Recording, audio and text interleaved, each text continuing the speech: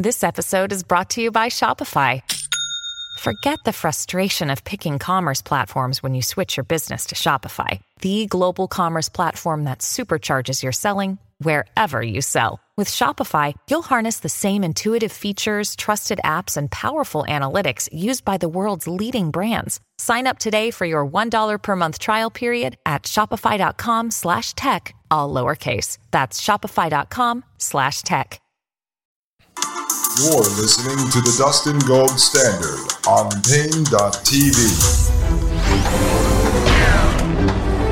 Ladies and gentlemen, welcome back to Pain.tv/gold. My name is Dustin Gold, and you are listening to the Dustin Gold Standard.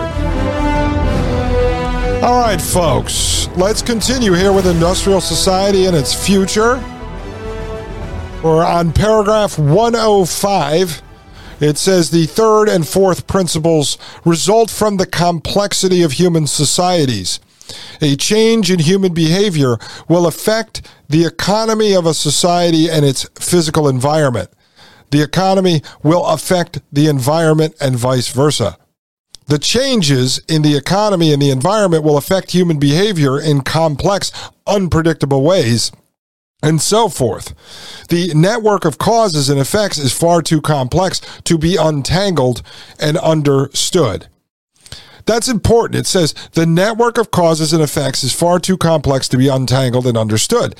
But, again, written in 95, 28 years later, what does Yuval Noah Harari, the king philosopher of the fourth industrial revolution in the World Economic Forum, say?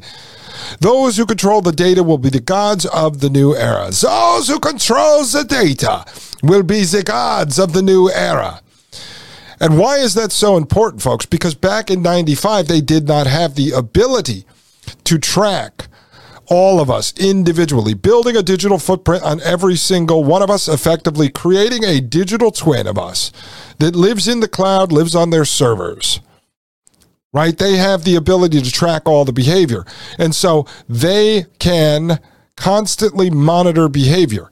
And so as they try to affect, change in human behavior, they can in real time monitor the results. Also in 1995, they did not have everyone, let alone anyone, walking around with the monitoring system in their pocket, in their hand, on their wrist at all times. The Internet of Bodies, the smartphone, the Fitbit, the iWatch.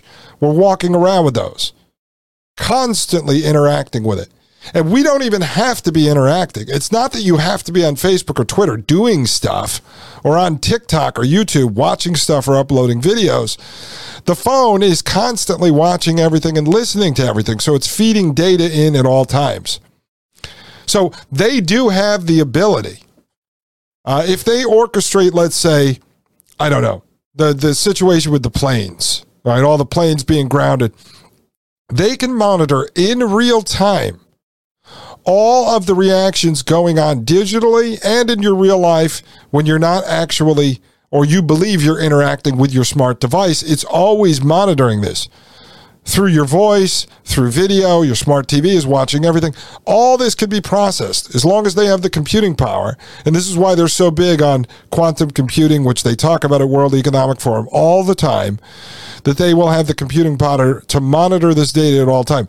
So they know how well their mass manipulation campaigns are going on, their psychological warfare campaigns are going on in real time, but they also have the ability to manipulate and change human behavior all the time through the personalized choose-your-own-adventure feedback loops that we are interacting with when we are on Google search, when we are looking at Facebook, when we are looking at Twitter, at TikTok, at YouTube, at Instagram, et cetera, because they have the ability to put information in front of you, whether that's generated from real people or whether it's from bots or whether it's an AI algorithm just interacting with you and feeding you information to confirm your biases or drive you in other directions, manipulate you constantly. See, that when the author wrote this, he didn't even see this coming.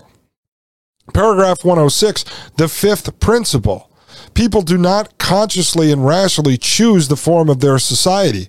Societies develop through processes of social evolution that are not under rational human control. Unless you go move to your own homestead, then you sort of control the society in which you're going to live in, which is withdrawing from this current society, which is a manipulated society, a controlled society, an engineered society. Paragraph 107, the fifth principle is a consequence of the other four. Paragraph 108, to illustrate by the first principle, generally speaking, an attempt at social reform either acts in the direction in which the society is developing anyway, so that it merely accelerates a change that would have occurred in any case, or else it has only a transitory effect, so that the society soon slips back into its old groove. To make a lasting change in the direction of development of any important aspect of society, reform is insufficient and revolution is required. A revolution does not necessarily involve an armed uprising or the overthrow of a government. By the second principle, a revolution never changes only one aspect of society, it changes the whole society. And by the third principle, changes occur that were never expected or desired by the revolutionaries. By the fourth principle, when revolutionaries or utopians set up a new kind of society, it never works out as planned. Now, let me point this out to you. We don't know, I don't know, if the author is actually writing this to you and me, if he's pushing folks to revolt against the system at the time, the industrial technological society, technocracy that he's actually talking about? Or is this a blueprint written for the actual technocrats and the elites who were trying to actually change society?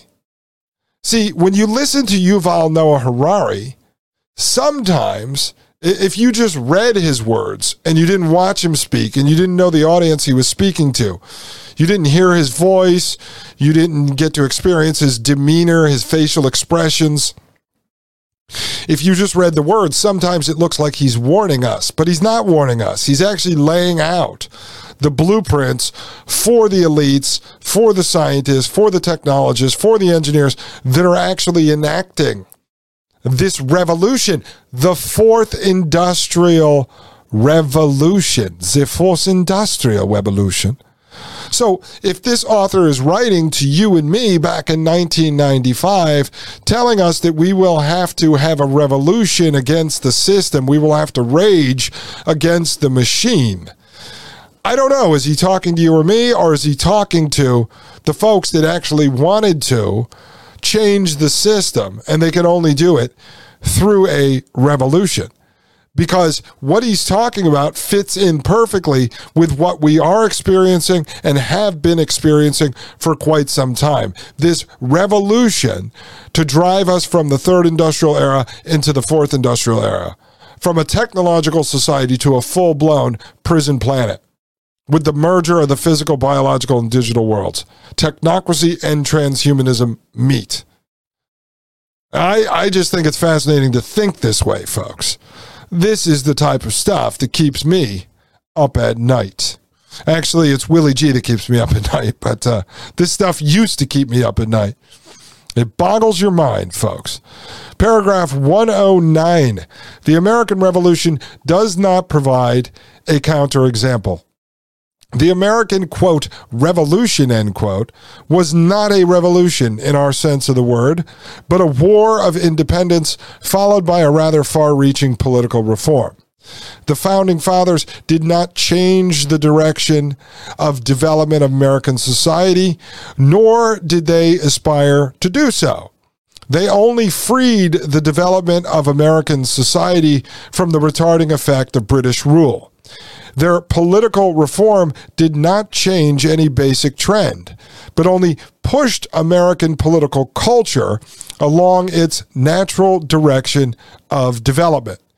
British society, of which American society was an offshoot, had been moving for a long time in the direction of representative democracy.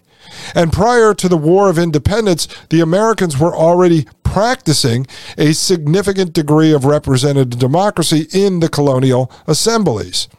The political system established by the Constitution was modeled on the British system and on the colonial assemblies. With major alteration, to be sure, there is no doubt that the Founding Fathers took a very important step, but it was a step along the road that English-speaking world was already traveling. The proof is that Britain and all of its colonies that were populated predominantly by people of British descent ended up with systems of representative democracy, essentially similar to that of the United States. If the Founding Fathers had lost their nerve and declined to sign the Declaration of Independence, our way of life today would not have been significantly different. Maybe we would have had somewhat closer ties to Britain and would have had a parliament and prime minister instead of a Congress and president. No big deal. Thus, the American Revolution provides not a counterexample to our principles, but a good illustration of them. I think that's fascinating. If you really think about that, and again, if you want to dig deeper into issues of the Constitution and the founding, I highly suggest, and I'm not partners with him, I don't promote him or anything like that. I happen to be a listener. I would listen to Legal Man over at the podcast The Quash because he really dissects this. I would read Lysander Spooner. He goes through a lot of this as well. But this author really is on point with that. Legal Man also explains sort of the real founding versus the founding that we were taught in the public indoctrination school system. And I know many people don't want to believe that a lot of that is a fiction and a fantasy, but a lot of the stuff we learned was really cherry-picked, and a lot of it was left out. But Legal Man has read, as I have and many others have, the writings of a lot of the people we'd call the Founding Fathers, and there is so much left out of the official narrative that many of the folks on the right find themselves to be so nostalgic over. Paragraph 110. Still, one has to use common sense in applying the principles.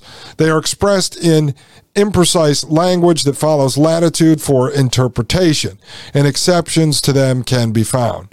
So we present these principles not as inviolable laws, but as rules of thumb or guides to thinking that may provide a partial antidote to naive ideas about the future of society. The principles should be borne constantly in mind, and whenever one reaches a conclusion that conflicts with them, one should carefully re-examine one's thinking and retain the conclusion only if one has good solid reasons for doing so. Industrial technological society cannot be reformed. All right, technocracy cannot be reformed. That's what this author is saying. Now, if you go back to 95 and look at the state of the industrial technological system, technocracy of 1995, and then you look where we are today, okay, no one has revolted against that system. It has only grown. All of the pieces of technology that we see today are extensions of, and they are what create the culture of technocracy, the technocratic society. It all goes together. It has only grown. It has only expanded. It has only limited our freedoms and our liberties and our ability to prosper. It has only limited that. I mean, prosper in the sense of a human, not to get money to buy materialistic things. I don't measure freedom and liberty in the context of consumerism. I don't believe that I am free because I can open up my smartphone, click on Amazon Prime, buy a mobile, a crib mobile for Willie G, and have it delivered to my house in 24 hours. I don't see that as freedom. I see that as perceived convenience that has trapped me into a system of slavery. Because over time, I have seen the people that used to make wooden toys and things like this for children, who owned a little shop in the center of town that I could go down and buy something from that man who created it with his own hands. I see that gone. I see that system more as a system of freedom and human autonomy than I do buying something from Jeff Bezos and Amazon, who control over 50% of the retail and distributor supply chain. I don't see that as freedom. I see that as me being locked into a system of slavery where I have to rely on that. Why? Because when they decide that they're going to clamp down and not let you buy anything with your central bank digital currency tokens, Amazon is going to be the first one who limits what you can buy. They're already in partnership with the government. They're in partnership with the governments around the world. They house over 50% of the internet. I mean, that we know of, that they admit to. So they are the consolidation of the production of goods and the distribution of those goods and services. That's what this is about. It's consolidation. So as the author points out back in 95, that technocracy cannot be reformed. It would have to be completely destroyed. And as you see, it wasn't destroyed, and look how big it is today. Look at their plans for 2030, and look at their plans for 2050. And this is why I say, even if you had a seat at the table, you cannot sit there and debate these folks and say, well, we can still have Amazon, but Amazon isn't allowed to do this. Or we can still have artificial intelligence, but it can't be used to manipulate us. Or we can still have brain chips going into people's heads, but it can only cure their paralysis, but it can't manipulate them. No, I mean, how can you reform a system like that? Think about that, folks. Think about that. I'm going to take a short break. My name is Dustin Gold with the Dustin Gold Standard right here on Paine.tv/gold. You're listening to the Dustin Gold Standard on Paine.tv. Join the discussion at Paine.tv/gold. You're listening to the Dustin Gold Standard on Paine.tv. Ladies and gentlemen, welcome back to the Dustin Gold Standard. My name is Dustin Gold, and you are listening to Paine.tv/gold. And there's a big point I want to make. I hope I remember to do it at the end of this segment. I don't want to put it in right now, but it was something I was just thinking about over the break, folks. Over the break. All right, let's continue here with industrial society and its future. We're on paragraph 111.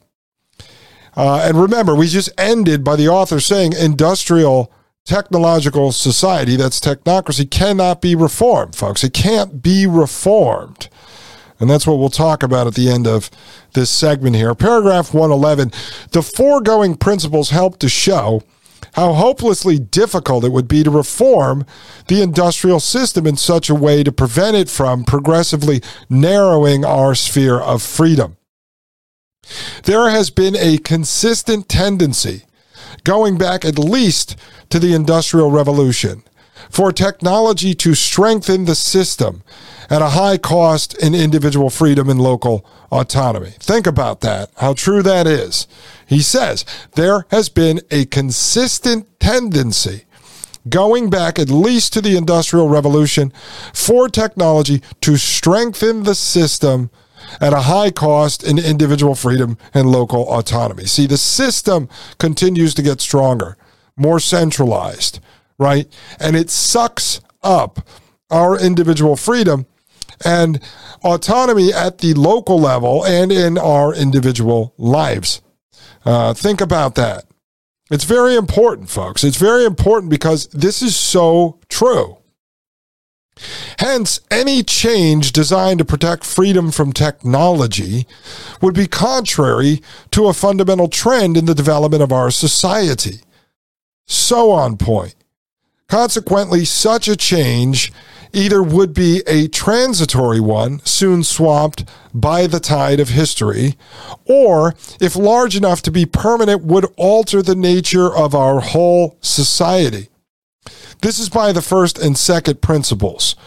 Moreover, since society would be altered in a way that could not be predicted in advance, which is the third principle, there would be great risk. Changes large enough to make a lasting difference in favor of freedom would not be initiated because it would be realized that they would gravely disrupt the system. So any attempts at reform would be too timid to be effective. Even if changes large enough to make a lasting difference were initiated, they would be retracted when their disruptive effects became apparent. Thus, permanent changes in favor of freedom could be brought about only by persons prepared to accept radical, dangerous, and unpredictable alteration of the entire system. In other words, by revolutionaries, not reformers.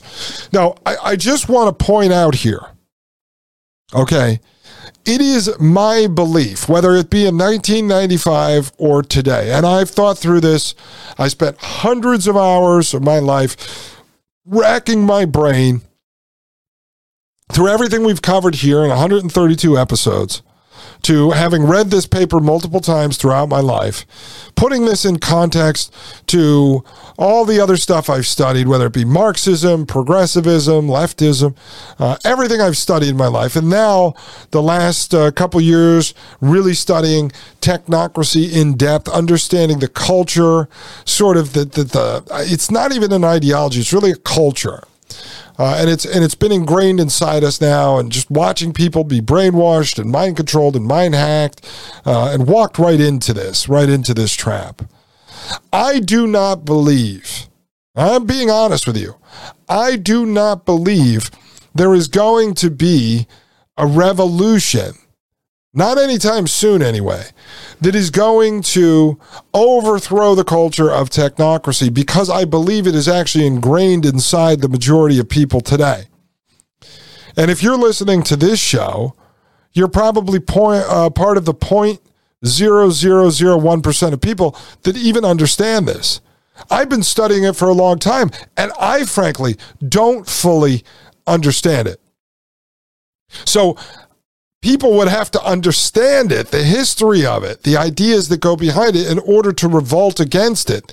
So no one can actually revolt against it. Plus, the folks that understand it, are we prepared to revolt against the system that the majority of people are happy and comfortable living inside of? Now, they may be happier being free, but they at least perceive that they're happy inside of this system, let alone trying to get people to understand what it would be like to actually step outside of this system of technocracy. So I do not believe there will be a revolution to overthrow or overcome technocracy, to destroy it, and to usher us into some new freedom-based society, going back to some primitive society, because there aren't enough people that are ever going to do that. And you're not going to get people to ever agree on an idea in order to have a meaningful revolution anyway.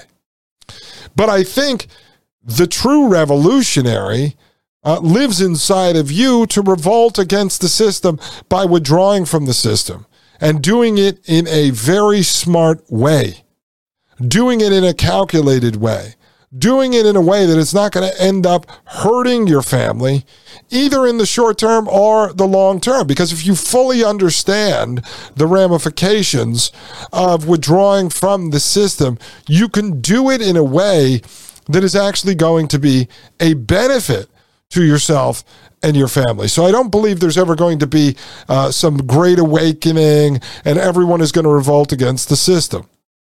I don't see people taking their internet, taking it out of their house, removing their smart devices. I just don't see that happening in mass. Nor, if you truly believe in freedom, if you actually believe in freedom, you cannot try to force other people out of a system which they apparently want to live inside. You know, if they want to put the plug into the back of their head and live inside the matrix, who am I to tell them they're not allowed to do that? I just want to be able to withdraw from the system and live my life the way that I see fit. I don't want them coming and trying to jam the matrix plug, the cable, back into my head. That's all I'm really fighting against. Our autonomy to be able to leave the system. All right, paragraph 112. People anxious to rescue freedom without sacrificing the supposed benefits of technology will suggest naive schemes for some new form of society that would reconcile freedom with technology. Okay, this is important because this would be critiquing me, right? Living 1 foot in the matrix and 1 foot out of the matrix. Now, the reason why I present that, okay, to you folks, I did since episode 1, is because that would seem to be a rational approach to most people that are not willing to completely cut the cord, cut their leash, turn off the electricity, and cook out on a fire. Okay, if I started off my show that way, I don't think anyone would have listened. But this author critiques my idea of living 1 foot in the matrix and 1 foot out of the matrix. If I had the ability to snap my fingers and live completely off the grid, would I do it?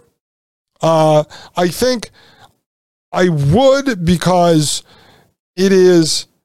I do not believe that technology and humanity can actually coexist. I don't believe they can. I've thought it through. I think that the direction we're moving in proves that technology will eventually engulf humanity and destroy it. All right, so let me reread that and we'll continue. People anxious to rescue freedom without sacrificing the supposed benefits of technology will suggest naive schemes for some new form of society that would reconcile freedom with technology.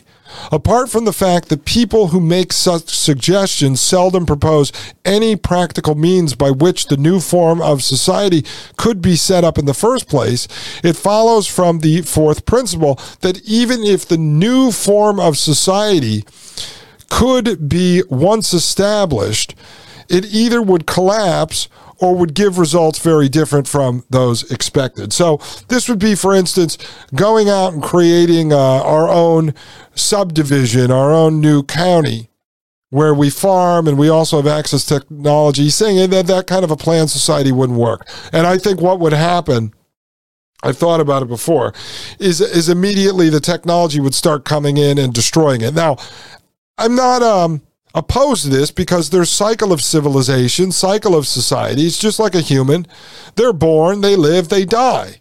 So if we broke away right now and formed an Amish community, eventually technology would creep in because it's all around us. It's all outside of that system, that community. And I've heard stories now. I know the Amish actually are starting to adopt some technology in some of the areas inside the Amish communities, even in Lancaster, Pennsylvania. So you're seeing it creep in. So let's say you reduce the technology in this new community by 80%. So you're starting with 20% of what you're living with today. It might take a generation or 2 or 3 to come back. So I don't think it's a horrible idea to try to develop a society like that because you're bringing yourself back closer to freedom. Are you going to have 100% freedom? No. But if you have 60% more freedom than you do today, that's not that bad of an idea. All right, that's how I see it. I've said to you before, if you're going to debate folks that are extremists, that want full-blown technocracy, transhumanism, and engineer humans out of existence, you have to debate based on the extreme, which is no technology at all.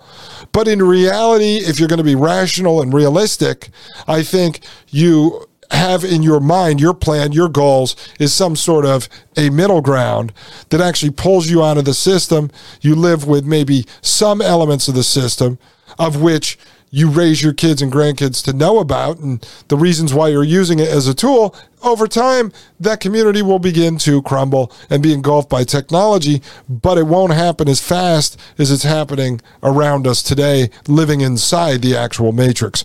Paragraph 113. So even on very general grounds, it seems highly improbable that any way of changing society could be found that would reconcile freedom with modern technology.